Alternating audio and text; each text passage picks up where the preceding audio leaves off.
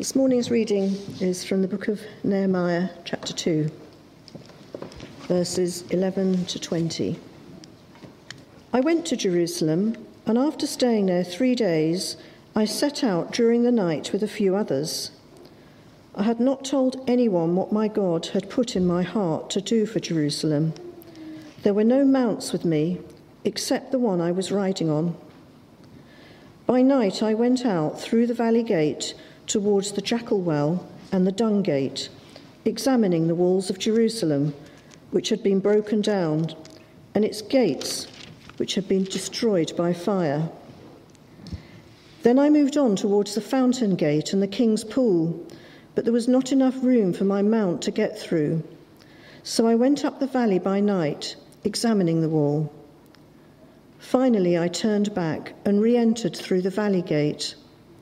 The officials did not know where I had gone or what I was doing, because as yet I had said nothing to the Jews, or the priests, or nobles, or officials, or any others who would be doing the work. Then I said to them, "You see the trouble we are in? Jerusalem lies in ruins, and its gates have been burned with fire.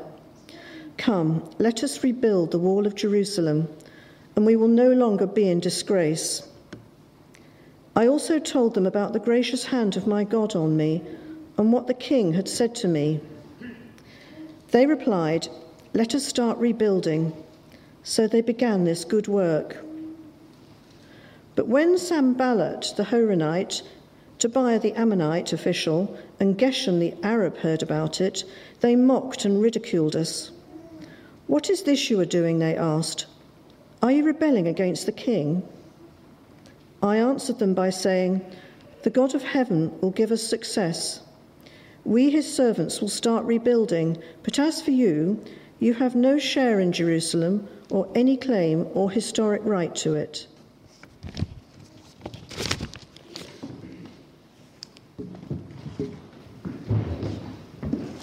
Thanks, Kim. Please keep that passage open. How do you do the work of God when you're facing opposition? How do you win the argument and take the people with you when there are plenty of people who want to trip you up? This is the challenge that faces Nehemiah, and this was the challenge that faced Johann Sebastian Bach, you may be surprised to know. After various moves and prominent jobs, Johann Sebastian Bach finally settled down in Leipzig in 1723, where he remained for the rest of his life. Bach's stay in Leipzig as musical director and choirmaster wasn't always happy. He was constantly opposed by the council. Neither the council nor the people appreciated his musical genius. They said he was a stuffy old man who clung stubbornly to obsolete forms of music. Consequently, they paid him a miserable salary, and when he died, they even contrived to defraud his widow of her meagre inheritance. Ironically, in this setting, Bach wrote his most enduring music. For a time, he wrote a cantata each week. Today, a composer who writes a cantata a year is highly praised. 202 of Bach's cantatas survive. Most conclude with a chorale, a hymn, based on a simple Lutheran hymn. And the music is all very biblical. After Bach's death, people seemed glad to wipe their ears of his music. Some of his music was sold, and some was reportedly used to wrap rubbish. For the next 80 years, his music was neglected by the public, although a few musicians, Mozart and Beethoven, admired it. Not until 1829, when Felix Mendelssohn arranged a performance of The Passion of St. Matthew, did a larger audience appreciate Bach the composer. Bach achieved great works of genius despite terrible opposition. We must do the work of God in the face of opposition. That's one of the fundamental lessons we learn from Nehemiah.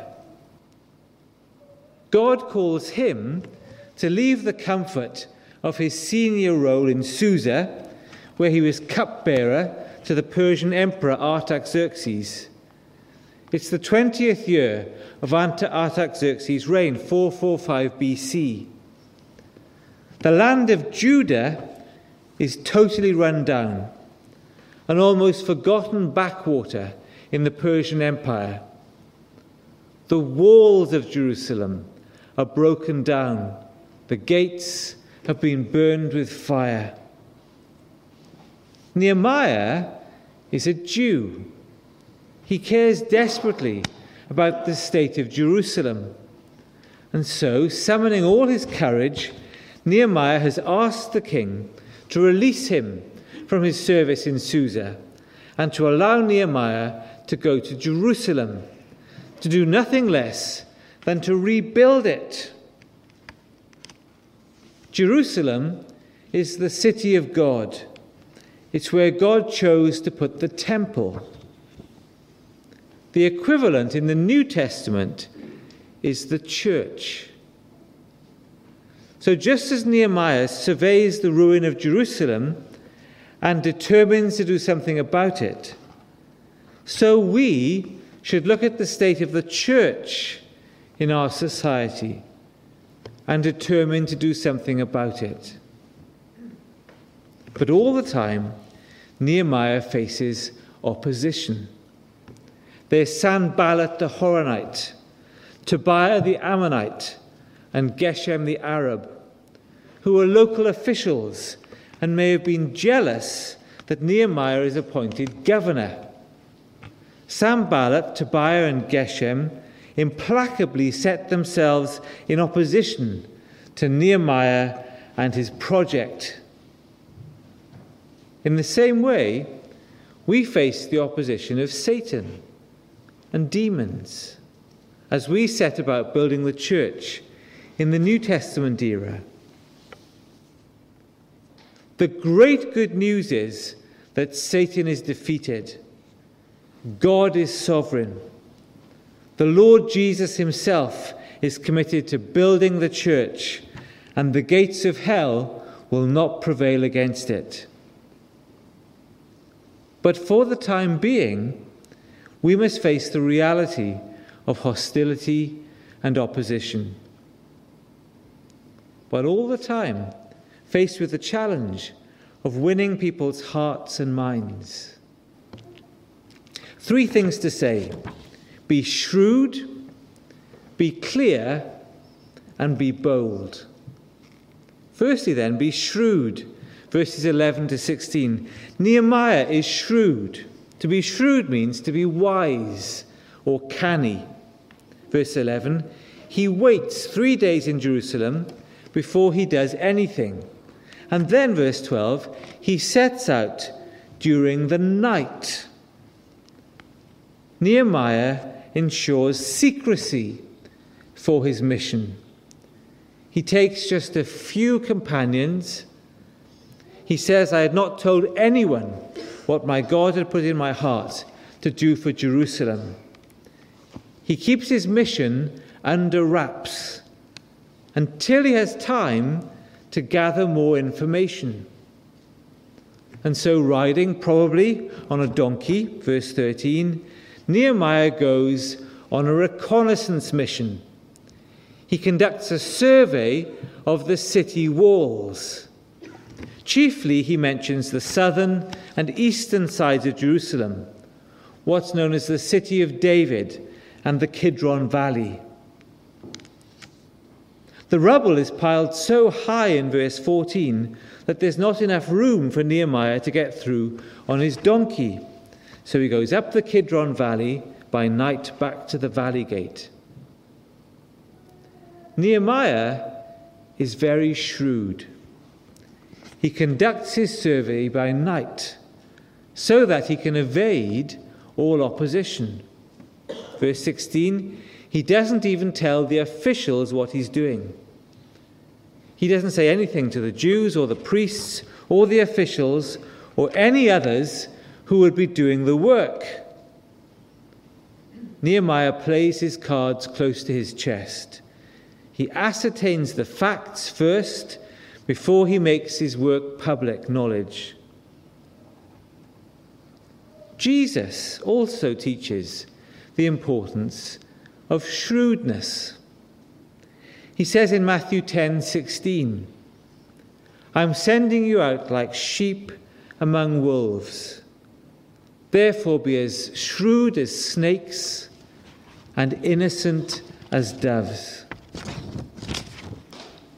Jesus expects us to outwit our opponents, while all the time not falling into sin. Shrewd as serpents and innocent as doves. Jesus also told the parable of the shrewd manager in Luke 16. It's a strange parable, but Jesus says the people of this world are more shrewd in dealing with their own kind than are the people of the light in Luke 16:8. Jesus is again saying we should be shrewd. Nehemiah was shrewd. Secondly, be clear, verses 17 and 18. Shrewdness is not a reason to conceal your ultimate goal. Look at verse 17. Then I said to them, "You see the trouble we're in. Jerusalem lies in ruins, and its gates have been burned with fire. Come, let us rebuild the walls of Jerusalem, and we will no longer be in disgrace." So at the right time, in possession of the facts, Nehemiah goes public about his mission. And we must do the same. Christina O'Doney is the former deputy editor of the New Statesman. She says, "I was invited to speak at a conference on marriage to be held at the Law Society in London. The conference was a chance for supporters of traditional marriage to contribute to the debate. The title, 'One Man, One Woman, Making the Case for Marriage for the Good of Society,' could hardly have sounded more sober. I accepted without a second thought. A few days before the conference, the sponsors of the event rang me and said that the Law Society had refused to let us meet on their premises. The theme was contrary to our diversity policy. The Society explained in an email to the organisers, espousing as it does an ethos which is opposed to same-sex marriage. In other words, the Law Society regarded support for heterosexual union as discriminatory. Hurriedly, another venue was found in the heart of London, a publicly owned modern building situated across the road from Westminster Abbey. But with only 24 hours to go before the conference, managers at that venue told Christian Concern that the subject they planned to discuss was inappropriate. The booking was cancelled. When challenged, the Centre's chief executive cited its diversity policy as reason for the cancellation. A journalist asked for a copy of the diversity policy. The Centre refused to provide it. By the time I took part in the event, which had been moved to the basement of a hotel in central London, I concluded not only Christians, but also Muslims and Jews increasingly feel they are no longer free to express any belief that runs counter to the prevailing fashions for superficial tolerance and equality. Intolerance is now state-sanctioned when it comes to crushing the rights of those who dissent from the new orthodoxy. This is why we must be shrewd and choose our moment to go public. Christians must find a way to share our convictions without getting angry or defensive, loving those who disagree with us. But ultimately, just like Nehemiah, we have to go public about our convictions and even our plans. The reason Nehemiah can be confident to do this is because, verse 18, I also told them about the gracious hand of my God on me and what the king had said to me. It had pleased the king to send Nehemiah back in verse 6. God was graciously with Nehemiah. God would not bless Nehemiah's mission before the king, only to withdraw his blessing at this stage. No, Nehemiah, as we saw last week, was a great man of prayer, both regular time set aside with God and in using arrow prayers, shooting up emergency prayers at crucial moments. Nehemiah knew God was with him, and so he has the confidence to go public with his mission. We also must be people of prayer so that we can know God is with us in our endeavours. Because thirdly, we must be bold. Verses 19 and 20. God allows Nehemiah to face opposition, just as we face opposition. The people of Jerusalem, the priests, the nobles, the officials, and others who would be doing the work all reply in verse 18, let us start rebuilding. Nehemiah has successfully stirred up the people to work on this great endeavour. Nehemiah has won the people over. But verse 19, when Sanballat the Horonite, Tobiah the Ammonite official, and Geshem the Arab heard about it, they mocked and ridiculed us. What is this you are doing, they asked. Are you rebelling against the king? Well, categorically, Nehemiah was not rebelling against the king. Nehemiah had the king's blessing. And Nehemiah is bold in standing up to his opponents. Verse 20. I answered them by saying, the God of heaven will give us success. We, his servants, will start rebuilding. But as for you, you have no share in Jerusalem or any claim or historic right to it. Nehemiah knows that the king is on his side, but he attributes his authority not to Artaxerxes, but to the God of heaven. Moreover, Nehemiah clearly distinguishes between God's people and the enemies of God who oppose the work. In fact, he now makes no effort to include them or to pursue further discussions with them. They have no share in Jerusalem or any historic right to it. Nehemiah is very bold. He states his course and he goes forward in the face of opposition, winning the support of the majority of the people.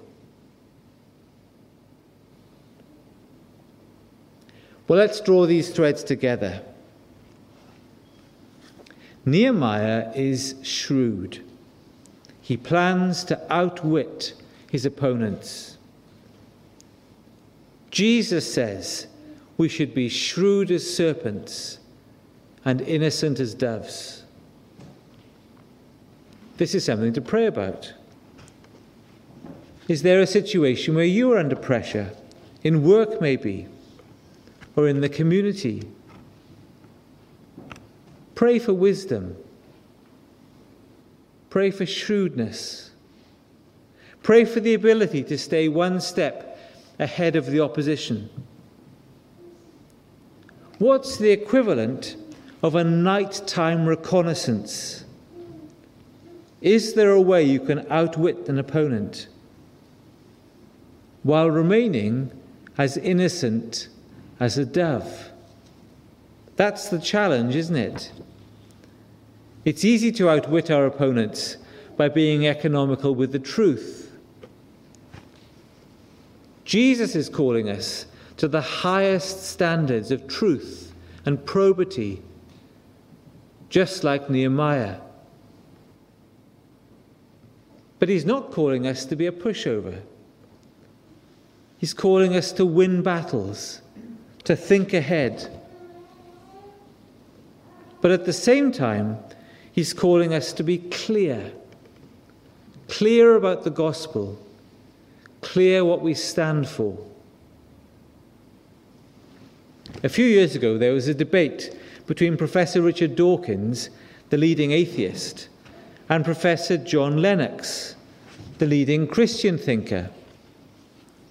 Richard Dawkins attempted to humiliate John Lennox by telling the audience that Professor Lennox believed in a God who had come to earth and allowed himself to be crucified on a cross.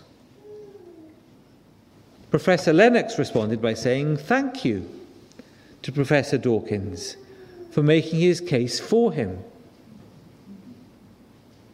John Lennox is very clever, but he's not embarrassed to be clear about the key claims of the gospel. And neither should we be embarrassed. On the contrary, we should be clear about all the great claims of the Bible. We should say, this is what we believe. This is the direction of travel. This is what we want for our church.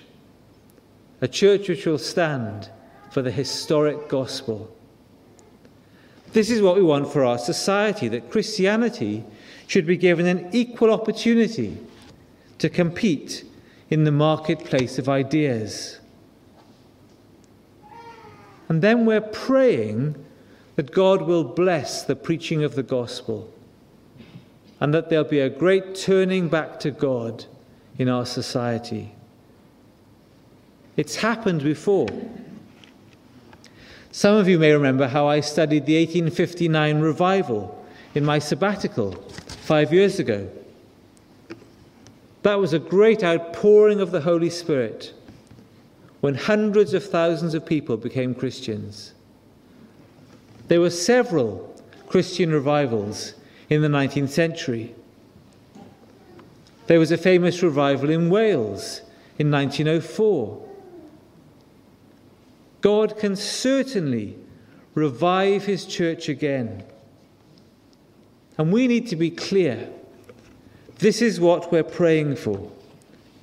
And this is what we're working for. And then we need to be bold. We need to believe, as in verse 20, the God of heaven will give us success. We, his servants, will start rebuilding. In 1996, I went to work for St. Michael's Chester Square in London. I was a lowly trainee, a dog's body. The church was at a low ebb. Charles Marnham had recently come to be vicar. Shortly before Charles arrived, St. Michael's had revitalised a local church in Pimlico. This was great for the church in Pimlico. It wasn't so good for St. Michael's, because all the youth and vitality had gone to Pimlico. St. Michael's was left with an ageing and shrinking congregation. It had been a badly planned and badly executed church revitalisation. Charles Marnham had to rebuild St. Michael's, which is what he did, not unlike Nehemiah, rebuilding the walls of Jerusalem. Charles had to believe the God of heaven will give us success. we, his servants, will start rebuilding. And he stayed for 25 years, and under God, he rebuilt the church, despite demonic opposition. That's a microcosm of the task which faces the Christian church generally in the UK. Things are at a low ebb. Very many churches are getting older and smaller. It falls to all of us to be builders with God, to pray, to work, to share the gospel, no matter what the opposition. Are you up for the task? Shall we build together? Let's build up God's church. However, remember this: the job of Saviour of the world has already been taken. We must learn from Nehemiah's example and give ourselves to building up God's church. But there is another who left the comfort of a lovely place, just as Nehemiah left Susa, and came to be born as one of us, Jesus, the Saviour of the world. Ultimately, we don't just follow Nehemiah, we follow Jesus, and we build with Christ. He is building his church. The gates of hell are not prevailing against it. Are you building with him? Let's pray.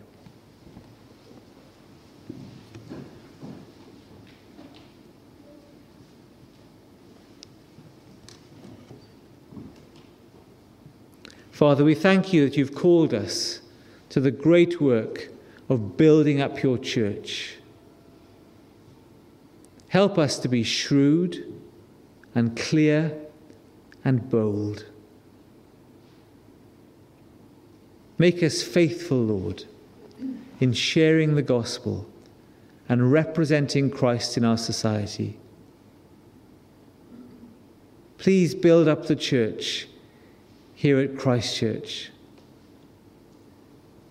We pray for a really good Exploring Christianity group on Wednesday evening. Please, Lord, show each one of us who we can bring along to that meeting on Wednesday. We pray for every aspect of our church together. Please, Lord, help us to build up the work. Grant us success, we pray, in Jesus' name. Amen.